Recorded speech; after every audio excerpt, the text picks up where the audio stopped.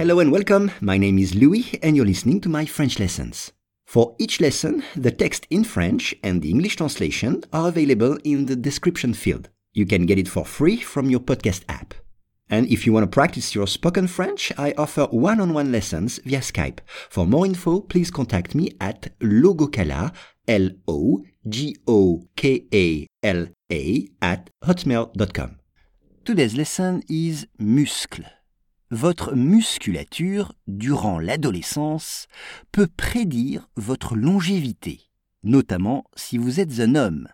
Once again, votre musculature, durant l'adolescence, peut prédire votre longévité, notamment si vous êtes un homme.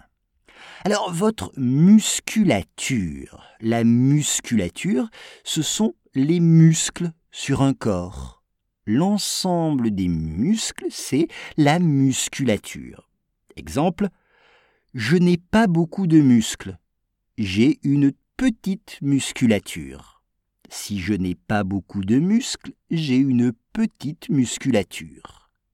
Ici, c'est la musculature durant l'adolescence. Durant, pendant l'adolescence. L'adolescence, c'est quand on est adolescent, quand on est un teenager, un adolescent.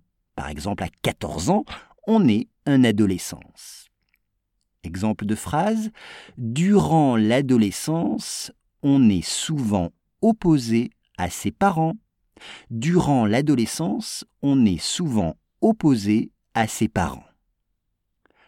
Peut, c'est le verbe pouvoir, can or may or be able to, peut prédire, c'est-à-dire dire avant. C'est ça, prédire, c'est dire avant. Donc, peut prédire, c'est may predict.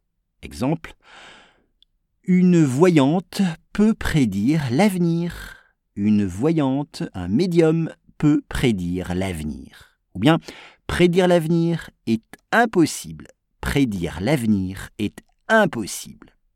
Et puis, la longévité, c'est-à-dire le nombre d'années que vous allez vivre. C'est ça, la longévité. Donc c'est how long you might live. C'est ça, la longévité. Exemple, personne ne peut connaître sa propre longévité. Personne ne peut connaître sa propre longévité.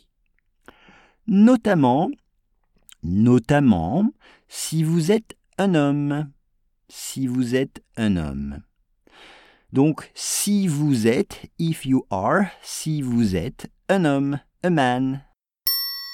Votre musculature, durant l'adolescence, peut prédire votre longévité, notamment si vous êtes un homme.